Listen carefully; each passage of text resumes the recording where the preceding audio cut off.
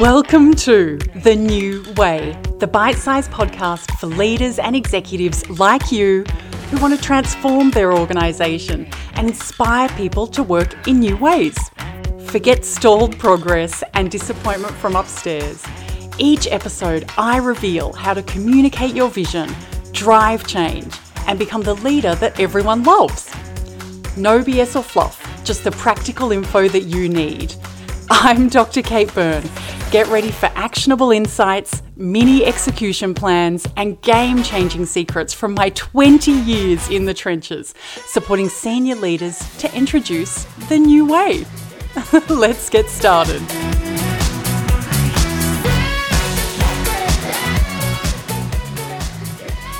Hi, and welcome to this week's episode of The New Way. It is so great to have you with me.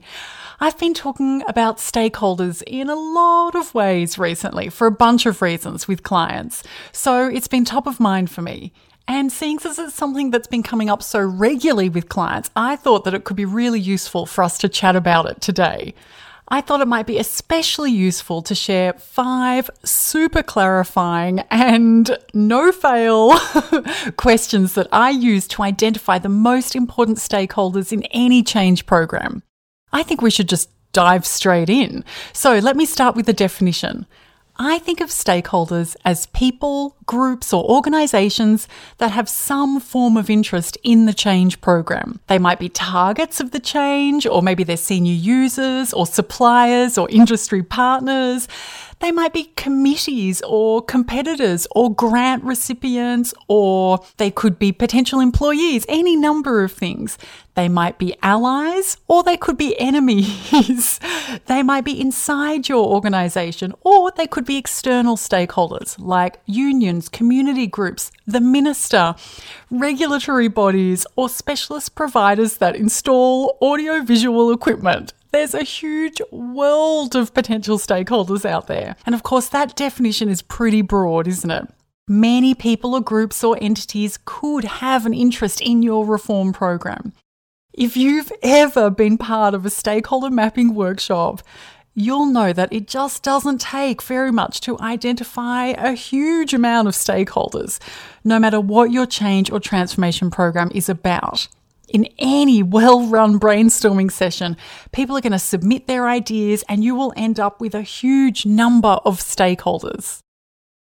In fact, the last stakeholder mapping session that I hosted, in a fairly short group brainstorming activity, we came up with more than 100 stakeholders combined in that first pass.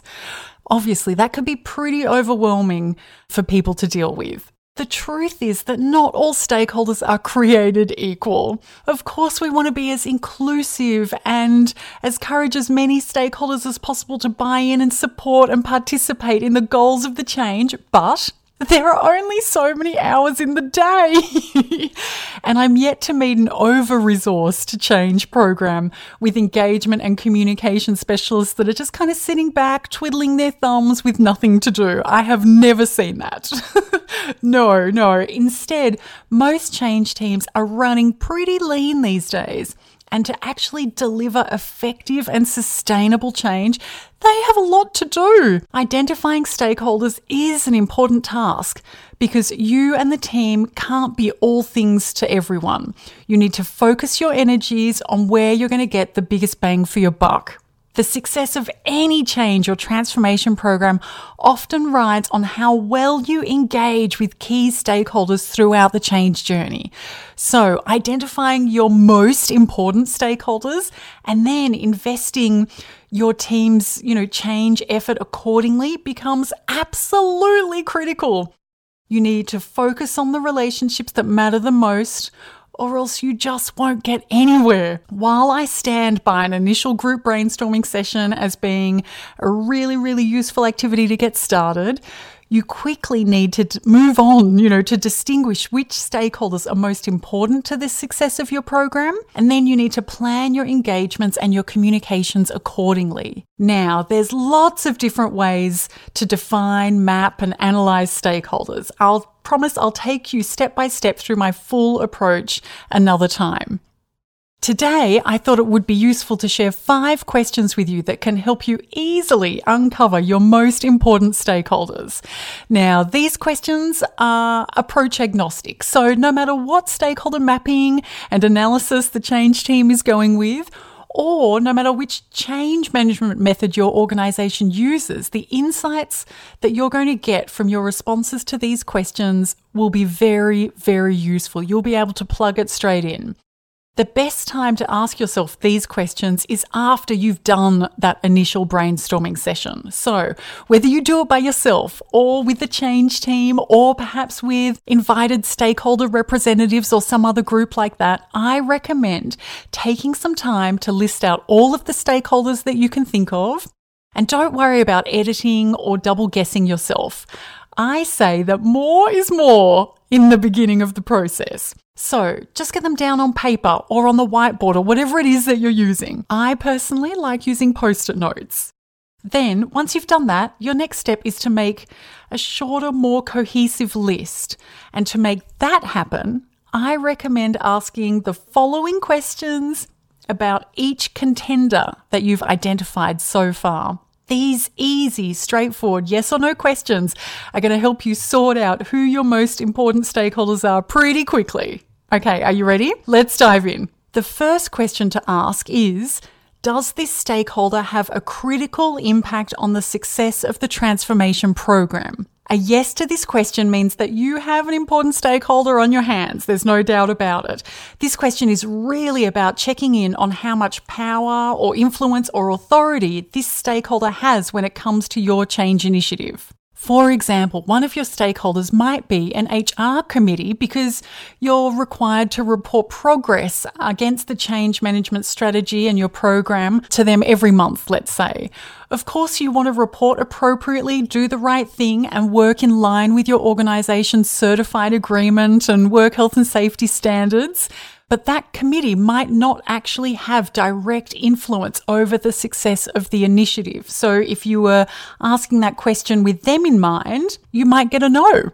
Okay, question 2 is this stakeholder directly involved with the input and or the output of this change program? Now, again, answering yes to this question is really going to be a sign that you've got an important stakeholder on your hands. So keep in mind that it is the directly involved part of the question that is the key consideration here. Of course, your organisational change context is absolutely unique, but examples of these types of stakeholders might include directly impacted employees that are going to have to change their work processes and behaviours because they're going to need to adopt the new way of working. So, for example, think about the teams that will need to use a new IT system to input information, maybe about an Australia-wide grants program. And then also think about the people, perhaps it's the executive team or the minister's office or someone like that, that will need to access and understand the new dashboards, so the outputs of the change. Alrighty, the next question to ask yourself, question 3, is, does this stakeholder have a common interest in the success of this transformation program? And again, a yes to this question is a sign that this could be a really important stakeholder for you.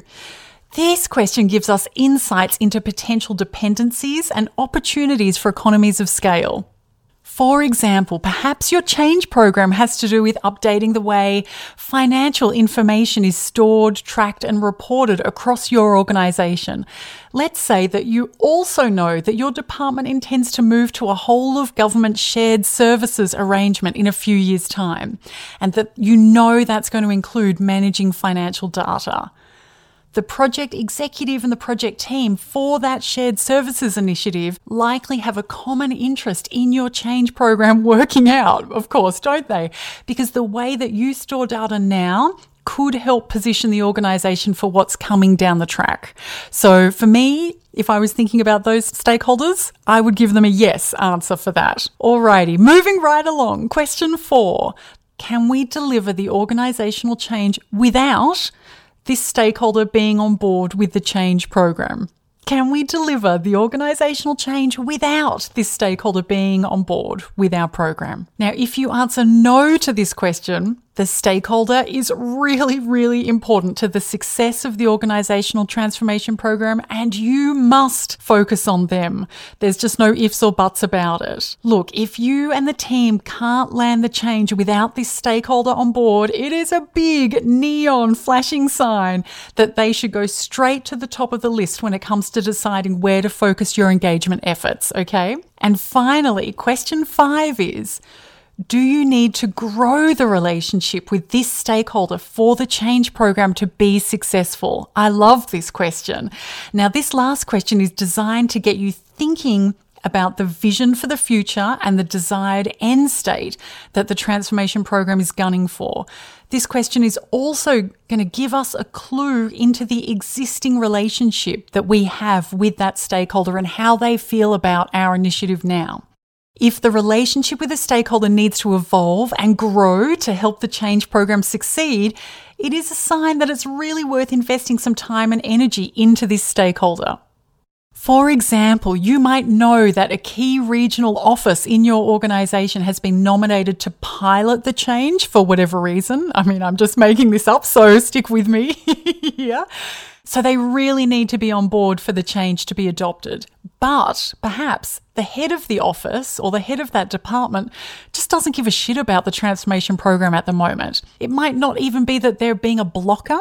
It may just be that they're unaware or completely neutral about the program. Now, we all know how influential leaders are in organisational settings. So for the program to succeed, the relationship with that division head or office head needs to grow. You need them to be championing the change to their staff. So you need to take them from either being a blocker or neutral or whatever to really moving into something, really positive and then actively championing it. And when we ask ourselves, do you need to grow the relationship with this stakeholder for the change program to be successful? Well, for me, it would be a big old yes to that division head in this situation. It is clear that they're an important stakeholder here. So there you have it. I hope you liked my examples to those 5 questions to help identify your most important stakeholders. My intent for each of these questions is that they are super easy to ask and understand, that they're really straightforward, and that all they need are simple yes or no answers so that anyone can use them and you have a very clear indication. And of course, when you focus them on any stakeholder candidate and you ask all 5 together, you are going to be able to quickly identify your most important stakeholders, the ones that are really worth investing time and effort into. It doesn't matter what type of transformation program you're dealing with. It might be a digital transformation or a big cultural shift or an all-encompassing organizational redesign or perhaps moving to an activity-based working environment. It doesn't matter what size or type of organization you're supporting. It doesn't matter if you're the senior change leader or the CEO or the change manager. Effectively engaging our most important stakeholders can absolutely make or break your transformation initiative. So getting clear on who your key stakeholders are is really, really critical. And the questions that I've taken you through just now are really going to help you do just that. I hope our conversation today has given you an easy, practical roadmap to prioritizing your stakeholder engagement efforts. Your next step is to ask yourself these 5 questions about your stakeholders this week. I have a feeling that you might realize that some of your stakeholders are more critical and perhaps even some, a little less important than you'd originally thought. Anyway, run through the activity and let me know how you go. I hope you find it really, really valuable. If you've enjoyed this episode, please head on over to Apple iTunes and leave me a 5-star review. It helps more than you know, and it would mean the absolute world to me. Thank you so much for joining me. I can't wait to catch up with you again soon. Until next time, have the best week. Take care and talk soon. Bye.